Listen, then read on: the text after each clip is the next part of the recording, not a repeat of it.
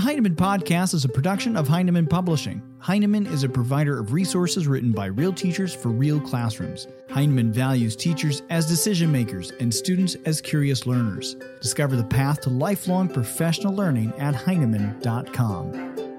Heinemann is dedicated to teachers. I'm Brett from Heinemann, and today on the Heinemann Podcast, we continue our special Read Aloud podcast with 180 Days authors Kelly Gallagher and Penny Kittle. In part 2 of this podcast series, the authors share more excerpts from their new book, 180 Days, Two Teachers and the Quest to Engage and Empower Adolescents. Last week, we heard about their core teaching beliefs and strategies for generating creative and meaningful writing. This week, Kelly and Penny expand on their teaching beliefs, discuss the value of talk, and share a story about their process of learning to work together. We pick up where we left off last week.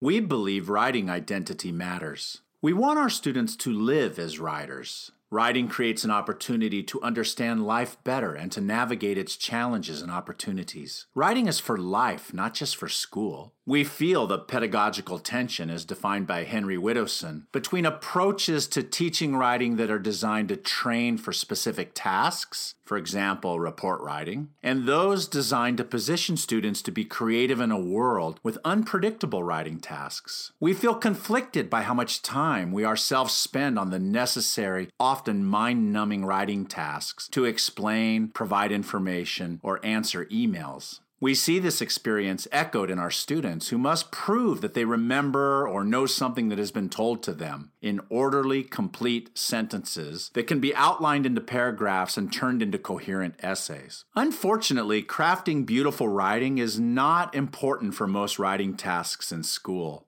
Functional, clear writing is good enough for tests and assignments. But when this is the only writing our students do, they lose the opportunity to explore the beauty and conflict that is coursing through each of their lives. Teachers are making a critical error when they focus on writing for tasks only. There's another kind of writing altogether. It is the writing we read. It is the writing in memoirs and poetry and commentaries that leave us stunned in the wake of lovely sentences. It is the writing that takes an unlikely rowing team from the University of Washington in the midst of the start of World War II, the boys in the boat, and makes those years so alive we cannot turn away. It is writing that follows a boy from the gritty, dangerous streets of Newark to the campus of Yale in The Short and Tragic Life of Robert Peace. This is writing that reaches inside us, writing that clarifies, refines, and allows us to explore and consider our own lives, our passions, our pasts, our futures.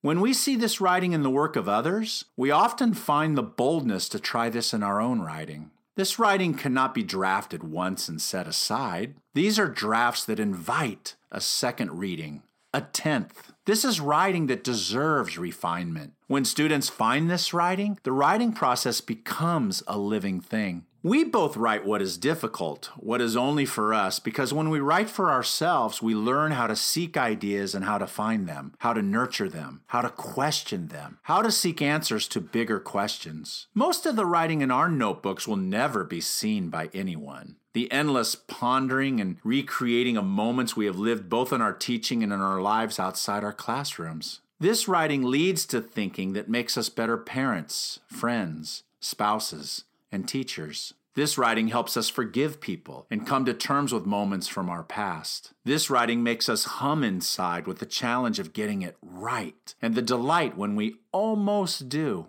This is the kind of writing that is most meaningful to us, and it's the experience with writing we want for our students. Similarly, we feel the tension brought about by the overemphasis of traditional text types. It's hard to say which type has more power in classrooms today, argument or informational writing. Unfortunately, the literary analysis essay remains front and center in many ELA classrooms. As a result, narrative writing has been marginalized. Students are too often denied the opportunity to write from their own experiences, a paradox since writing what is personally meaningful is where writers invest the most. Curriculum that is narrowly focused on traditional genres stunts the creativity and flexibility we want our students to acquire. When young writers are required to repeatedly write the same essays as their peers, their unique writing identities do not emerge. We believe in the value of talk. Learning is social. When you go to the theater on Friday night to see a complex film, what's the first thing you want to do immediately following the movie? Talk about it.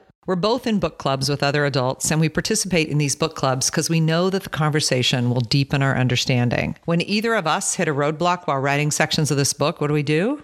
We talk through the problem. Talk deepens thinking and learning. Yes, there are moments when we seek deep, reflective silence in our classrooms, but these moments are balanced by the frequent buzz that occurs when students share interesting thinking with each other. As Denny Palmer Wolfe writes, listening and speaking have to come back into the heart of the curriculum, out from under the dominance of reading and writing. For inquiry to flourish, young people have to grow up in discussion, public speaking, interviewing, debating, and spoken word and oral performance. We agree. And so we work to place talk in the center of our classrooms. Every day across every unit of study in both reading and writing, we plan opportunities for students to 1, talk to us, 2, talk to one another, 3, talk to bigger audiences, and 4, to practice listening skills. We believe in the practice of approximation and fearlessness. To grow, writers have to be willing to try things that are new and challenging. They have to learn to accept their own approximations, sometimes even failures, and to try again. Students who write regularly without teacher intervention develop a fearlessness that's necessary for their growth as writers. In the safe space of their writing notebooks, our students are encouraged to experiment. Practice in notebooks is celebrated, but not graded. The notebook's a place to collect ideas, not to perform. We sketch, gather, and notice in order to be more attentive to what we're thinking and understanding. We personalize and demystify writing through daily ungraded invitations. We take risks with form and ideas, and in their notebooks, students generate possibilities for longer pieces of writing. Writing by hand in notebooks helps students see what revision looks like. Those who haven't written regularly often see revision as a move writers make at the end of the writing process. In notebooks, we lead our students to the habit of revising as their writing unfolds, a constant rethinking of the ideas they're trying to communicate well. We model this practice by revising our own emerging drafts in front of our students, on the board or under the document camera, as we quick write together each day. The collection of quick writing and revising that grows over time in a notebook helps students see the gains they're making in volume and in honing the clarity of their thinking by rereading and tinkering with words. Their writing improves with practice, and they can see it. We believe exploration, risk, and failure are essential components in a writer's growth. But when students know their papers will be graded, they stay close to the known and familiar, and as a result, their growth is stunted. Grading increases the fear of failure, and an increased fear of failure reduces the willingness to take chances. Why take a risk if the result of that risk might lead to a lower grade? This is why we believe in grading less and assessing more. Assessment and grading are not the same thing. Grading is a finish line evaluation tool. Assessment, on the other hand, is ongoing, something we do every day to inform our instruction. Ongoing daily assessment drives the kind of feedback we give our students. Feedback that has its roots in coaching, not criticism. Grading tells us where our students ended up.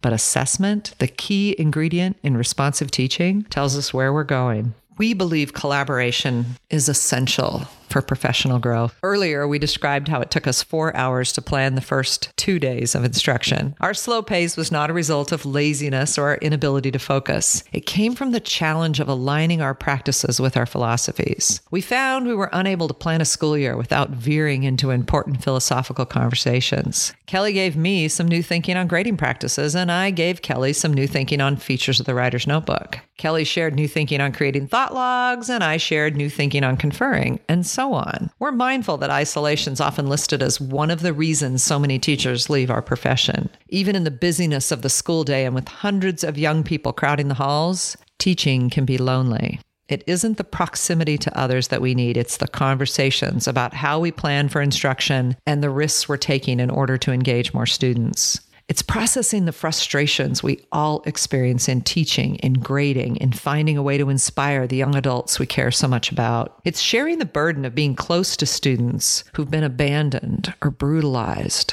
In Professional Capital, Andy Hargraves and Michael Fullen suggest that this inherent isolation in teaching can be countered by bringing professional capital to our school sites. This professional capital is made up of 3 subsets: human capital, accumulating background knowledge in the field and the research to support our beliefs; decision capital, based on what I know, what am I going to do; and social capital, we're smarter together. And when we try to figure things out together, it leads us to practices that move our work forward. We brought a lot of human capital and decision capital into this project, but it was our social capital, the thinking that occurred via ongoing focused collaboration, that moved both of us toward new practices and understandings. It would have been a lot easier to remain in our teaching silos, but we recognize there's a significant benefit that arises from interacting with other teachers. Every teacher gets mired in the minutia of his or her school, which is why sometimes the views of others outside our schools helps us see our students and our practices in a new light. These views from outside our respective systems enabled both of us to stay focused on the bigger picture and prevented us from going down unproductive teaching avenues. We had a full year of intellectual conversations, planning lessons together, calibrating our plans in response to student work, and then evaluating the learning occurring in our classrooms. Charles Darwin said, "In the long history of humankind, and animal kind too, those who learn to collaborate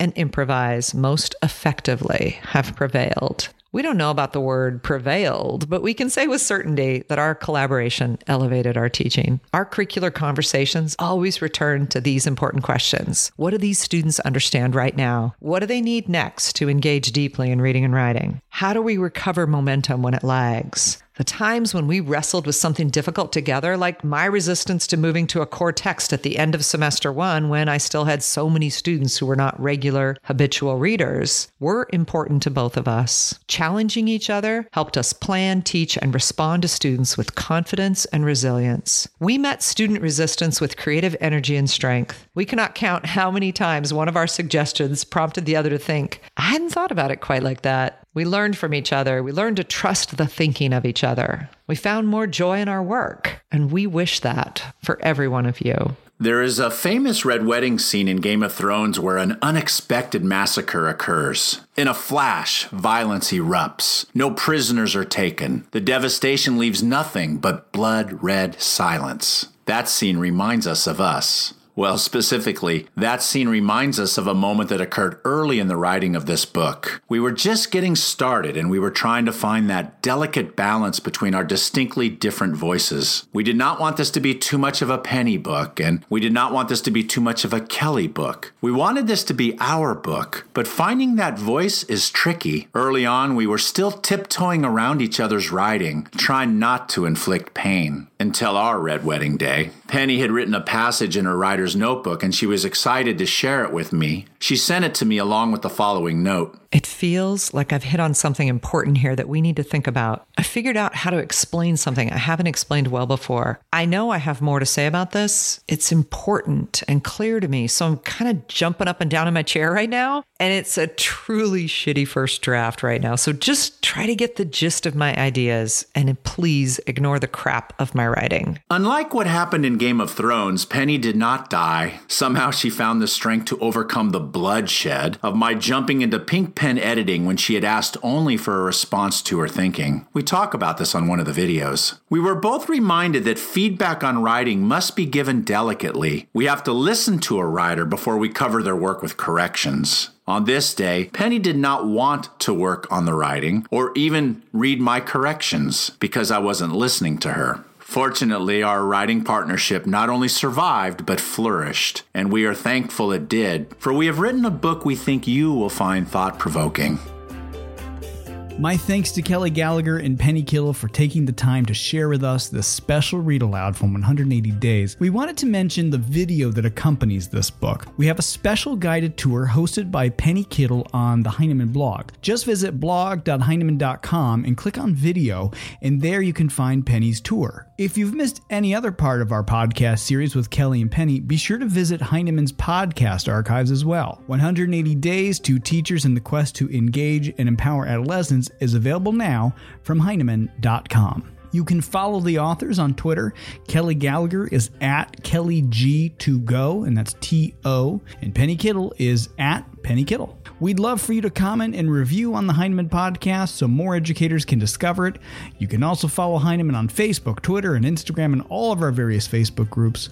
Plus, you can get a daily teacher tip right on your phone directly from Heinemann authors by downloading the Heinemann Teacher Tip app. All this and more on Heinemann.com. Thanks for listening.